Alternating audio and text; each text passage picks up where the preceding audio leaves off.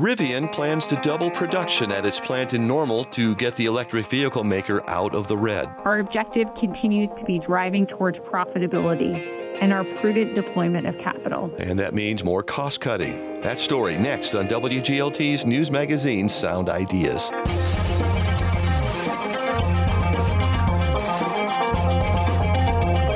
Good afternoon, I'm John Norton. Also on today's show, a biologist explains how 3D animation helps their research. We show complexity and dynamics, and I think that's often interpreted as being beautiful. A new mental health crisis center opens in Bloomington. When you walk in, you kind of have a sense of, I'm where I need to be. And Illinois craft cannabis businesses are worried they'll fail before getting a chance to even start. All that after a Bloomington Normal News update, which is just ahead. This is WGLT Sound Ideas on 89.1 FM and WGLT.org, part of the NPR network. Support for WGLT comes from Bloomington Normal Audiology. Hear My Story continues with local patient Ryan Fuller and his mother, Stephanie. She just put my mind at ease. She's like, hey, there's lots of kids that have hearing aids. It's so much different than what you remember, and just really made me feel comfortable mom to mom. Ryan and Stephanie's full story can be found at bnaudiology.com.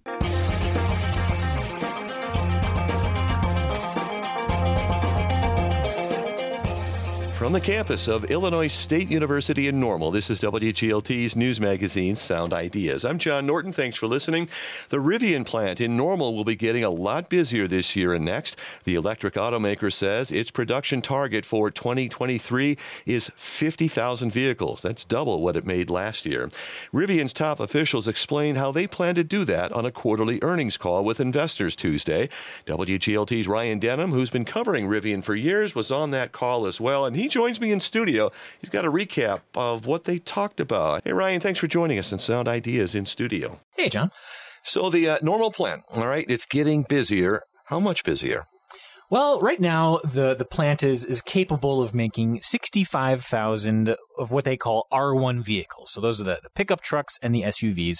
They can make 65,000 of them every year. They want to bring that up to 85,000 by the middle of next year. So to achieve that, they're actually going to be shutting down production for a week later this year on purpose, and for several weeks in early 2024 to incorporate some new technology into the plant that will, in part, increase overall capacity. And these numbers I'm throwing around are interesting because the plant theoretically has room to make 150,000 vehicles a year. Obviously, they're not anywhere close to that right now. Well, let me ask you this then. Why isn't the plant already at full capacity? Several reasons for that. Supply chain issues are probably near the top of that list. The microchips and all these things that go into making a vehicle have been in short supply as we come out of the pandemic. It's been impacting car companies all over. Rivian had a supplier day recently where they invited all the suppliers to the plants, and they say things like that have given them, better visibility into the supply chain problems and makes it a little easier to navigate, but it's still a problem. Here's RJ Scaringe, who is the founder and CEO of the company. Apologies for the audio quality. This is from this investors conference call, so those are not known for audio fidelity. It is component supply, and that's on the R1 line today. If you think about the commercial vehicle line, we're still running a single shift there. So it's, we wish we could have the components still to fully run the plant across all lines, across multiple shifts, but that's not the case. Another part of it is that it just takes time to learn how to build vehicles and to build them increasingly quickly or increasingly fast. I think hiring is another component. We're up to, I think, about 7,100 employees in Normal right now. In the fall of last year, Rivian added a second production line for those R1 vehicles. So that's also speeding things up. Okay, you were on this investors call yesterday. What was the biggest takeaway for you that maybe Rivian and their leaders were trying to send? Well, if you were playing a drinking game and you were listening for the word profitability and profit, and during the call yesterday, you would have been drinking a lot because profitability was the number one term that they were throwing around. Here is Clara McDonough, who is the chief financial officer at Rivian. Our objective continues to be driving towards profitability and our prudent deployment of capital. Obviously, there's a lot of red ink that is to be expected in the early years of a company like Rivian. It's spending billions of dollars to ramp up production here in Normal. to build a second plant in Georgia. And that red ink is those are big numbers. Rivian lost $6.8 billion in 2022. Right, but at some point you have to become profitable, right? What's the plan? So the Normal plant is part of that plan. By making more vehicles at more hours of the day and increasingly fast, that lowers the amount of money they're pouring into it, increases the margin, all that. So here's Clara McDonough again, the CFO of the company. The most significant driver continues to be our production levels. Producing highly vertically integrated vehicles at low volumes on lines designed for higher volumes means we currently carry more overhead per vehicle produced. This impact has and will continue to be magnified during the ramp of our second shift of production as we introduce new technologies. Okay, so producing more vehicles is part of it, but cost controls and cost cutting is another part of it. Last month, there are reports that Rivian was going to be cutting 6% of its workforce. Company-wide, there's a kind of a cost-cutting and efficiency program underway. All of this, obviously raises the question of, okay, so when would Rivian turn a profit? And I think it's, you want to look here to the experience at Tesla. So it took the company Tesla, which is, I think, widely perceived to be the pioneer in EVs, took that company 18 years to turn a full year profit. And I certainly don't want to come off as an apologist for Rivian, but I think it's important to note that it's not the only company that in town that has some red ink. State Farm. Just this week, we're reporting that they posted an operating loss for their property and casualty companies last year, an operating loss of $8.3 billion. So obviously a different situation there. State Farm is privately held. Rivian is publicly traded. But big companies do lose money. Why do you think it matters whether or not a giant company makes a profit, loses money, or whatever? Well, Rivian has, as I said, 7,100 employees in Normal right now. That's the second largest employer in town. Just a kind of an interesting anecdote on that. They're actually planning to add more parking on the south end of the plant to accommodate all those employees, cut down on how long it takes them to shuttle into the plant, that kind of thing. Just kind of funny to think about how much parking there's already there and they have to add more. Up to now, the job cuts that Rivian has announced have not significantly impacted the plant. But as we all know, at this point, the fate of our local economy depends in part on how Rivian does. And what that means is we have to look at demand for EVs. Is that going up or down? How the stock market is valuing EVs, those kinds of things. I still think this community is still, coming to terms with the idea of one of its biggest employers being a publicly traded company that has to face this sort of, are you going to make a profit scrutiny every quarter when these investor calls come around. That's WGLT Digital Content Director Ryan Denham, who's been covering Rivian for many years now. Ryan, thanks for the update. Thanks, John. Sound Ideas, WGLT's news magazine, is on WGLT. Biologists try to understand complex submolecular processes by creating movies in their heads. If X happens, then Y will look like this. Well, they're getting more help with that these days from Janet Iwasa. She's a biochemist at the University of Utah who uses 3D animation software to visualize how cells and even smaller bits of biomaterial work. Iwasa will talk about animating molecular machines next Tuesday at Illinois State University. In this interview with WGLT's Charlie Schlenker, Iwasa talks about how being able to visualize a complex protein helps scientists do research. Part of it had to do with the fact that in biology, we often depict pretty complex processes using like circles and squares and arrows and really oversimplifications of what we think is actually happening. But using 3D animation, we're able to really take advantage of all the different data we have about what proteins actually look like, their shapes, their sizes, and also ideas about how they might be moving within a cell. How much did entertainment industry software have to be customized and tweaked to give researchers something meaningful and useful? The animation software can be basically used as is. It's kind of more, the types of things that we're modeling and that we're importing is scientific data rather than, like a fish or a superhero or something like that. I'm surprised it was that robust. Were you when you first got into it, or? Yeah, the 3D animation software, you can really animate anything you want. It's quite flexible. And so, I guess, yeah. So for us, we would import proteins and different kind of cellular structures and animate those. And some of the different tools that we use, I guess, we have to kind of think about what tools would best be used for animating a different process. But yeah, I think, the tools are all there. How much does it help researchers? The animations are used in a variety of ways. Sort of the most basic level, they can be used to educate different audiences. So students, they're used to communicate research to different audiences. So they've been used in museum exhibits and television, but also in lectures. And the animations, I think the way that we're kind of the most interested in using them is for communication and exploration. A lot of our collaborators use these animations to depict a specific hypothesis, and they use them to communicate to other scientists. It's often pretty clear that, scientists think differently about how a process might proceed, and that's made pretty clear after they watch an animation that shows how one of their colleagues might think of it. Give a for instance on that, would you? Some aha moments that researchers have had by looking at visualizations. So when we're animating a process, the first step involves really kind of an interview, basically asking our collaborators, what is the process? Who are the different players? And asking them a lot of different questions about the number of proteins, how they're moving around.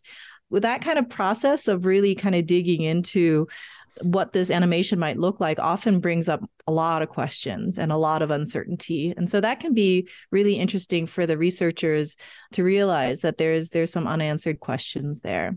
And there's also things that happen during the animation stage where we're bringing in a lot of different molecules and trying to make them move according to the way that our collaborators think they should be. And sometimes things just don't fit.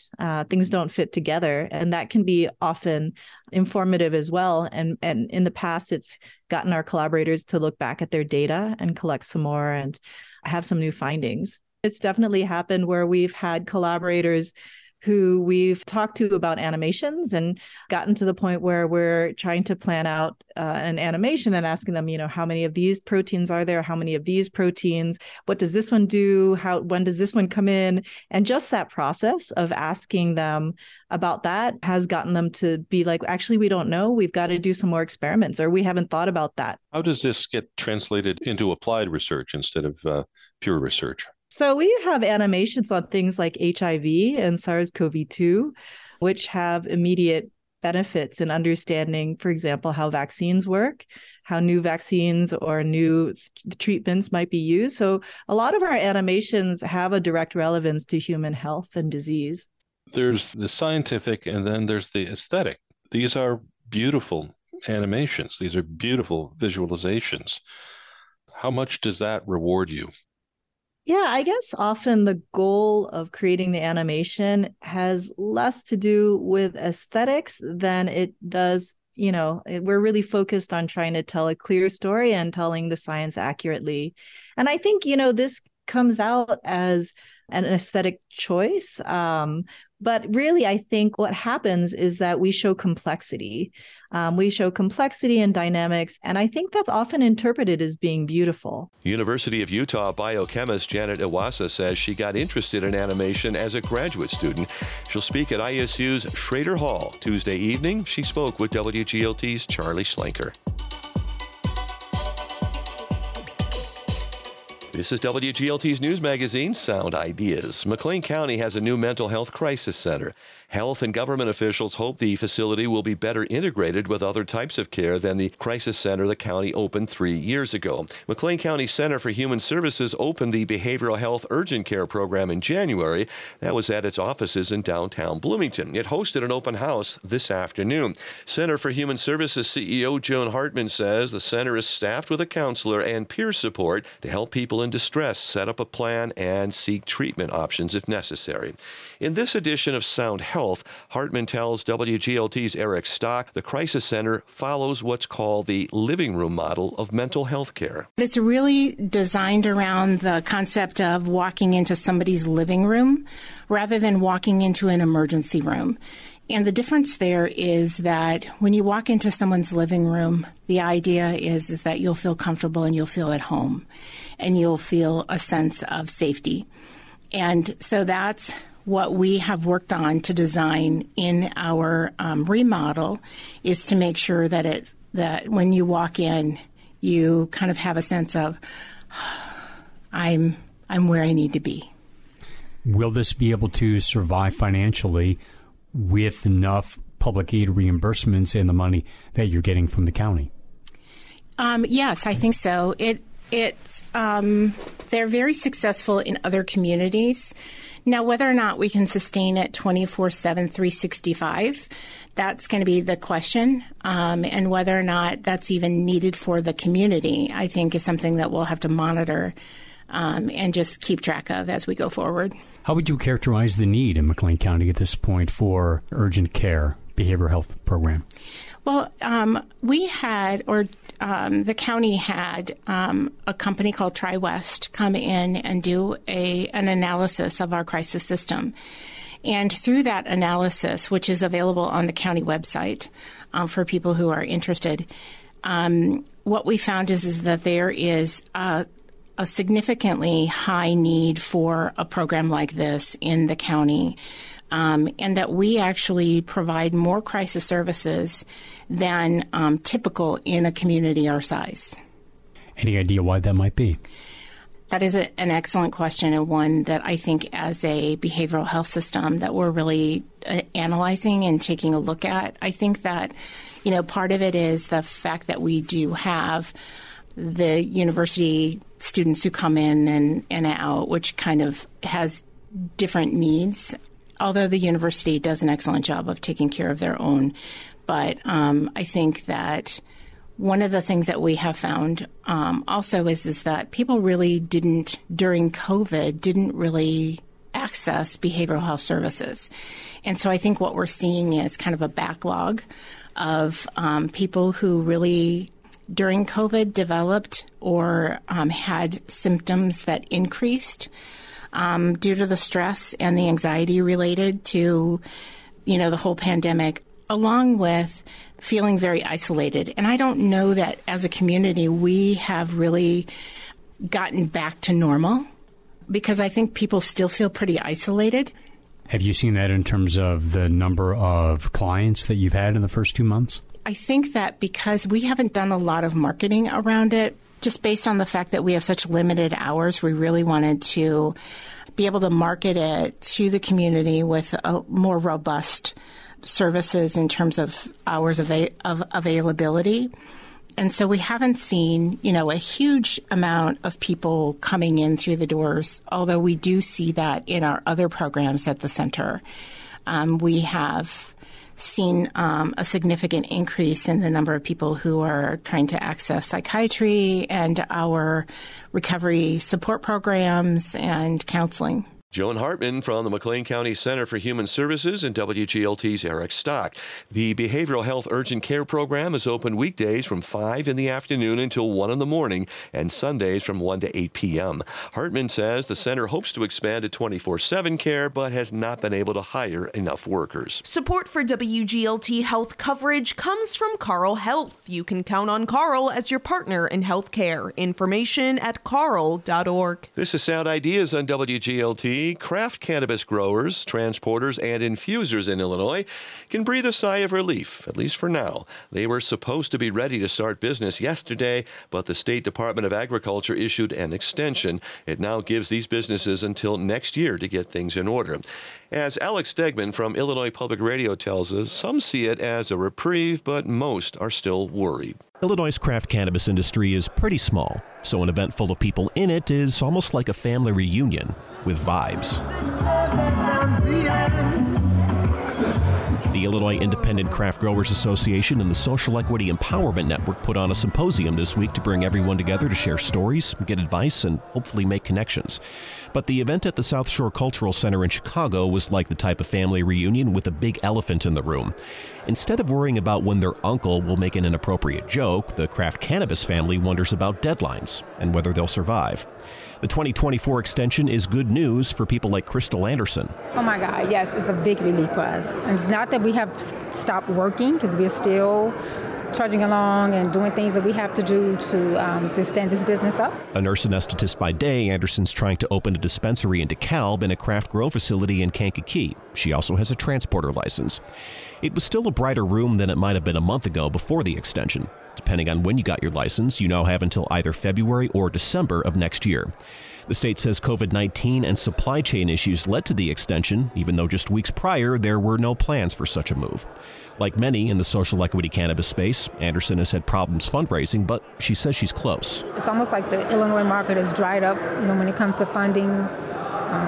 But we've had some good leads. My group have, and we're just hoping that they fall in place. And we're able to do it. Illinois created these social equity craft licenses to help people with past marijuana offenses break into the industry on a smaller scale, particularly black and brown folks. But access to capital and money from state loan programs are difficult to get. Felicia Royster co-founded the Social Equity Empowerment Network, or SEEN, in Chicago. It tries to address the racial wealth gap by fostering more black-owned businesses. Royster appreciates the deadline extension because she's also trying to open a craft grow, but she still needs investors and a location. We're now 3 years into this struggle, and we have, no resources. So we're in a unique time right now where it's a volatile market. People are not looking at cannabis because they're worried about what's going to happen in a recession. It's another sign that in this industry, money rules almost everything. We talked to Reese Xavier about that a few months ago. The CEO and managing partner of HT23 Growers in South Suburban Chicago Heights says he's gotten some attention lately, but he's acting like there is no extension. I'm of the opinion that you can't take your foot off the gas, whether it's an extension or not, because what will happen is if you take your foot off the gas, you stop pressing for those funds, you stop pressing to get all the things that you need in place to become operational. The year goes by like that. I got my license in 2021. It feels like yesterday. Xavier expects his project to cost around $9 million. He's trying to convert a vacant strip mall into a complex with a grow facility, a dispensary, a kitchen, and a consumption lounge. He's building out slowly as he waits for money from the state to come in, which he's confident will. In the meantime, he wants to talk to state lawmakers. He doesn't think craft cannabis license holders are involved enough in charting a path forward. I can sit down, I can tell you every hurdle I've been through to date, and I'm confident there'll be a lot more. I can sit down and tell you all the challenges that we receive financially. No one has better experience and knowledge about that than the folks who are going through it. Most craft cannabis license holders, including almost everyone at the South Shore Cultural Center, are still going through it, and that will continue for the foreseeable future. There may be a little breathing room now with the deadline extension, but without money and legislative fixes, soon the relief will be short-lived. I'm Alex Degman. And that is Sound Ideas today. WGLT's news magazine is made possible in part by Bloomington Normal Audiology. I'm John Norton with story help today from WGLT's Ryan Denham, Charlie Schlenker, and Eric Stock, as well as IPR's Alex Stegman. The show produced by Samantha Hill. This is 89.1 FM, WGLT, and WGLT.org. Bloomington Normal's public media, part of the NPR network.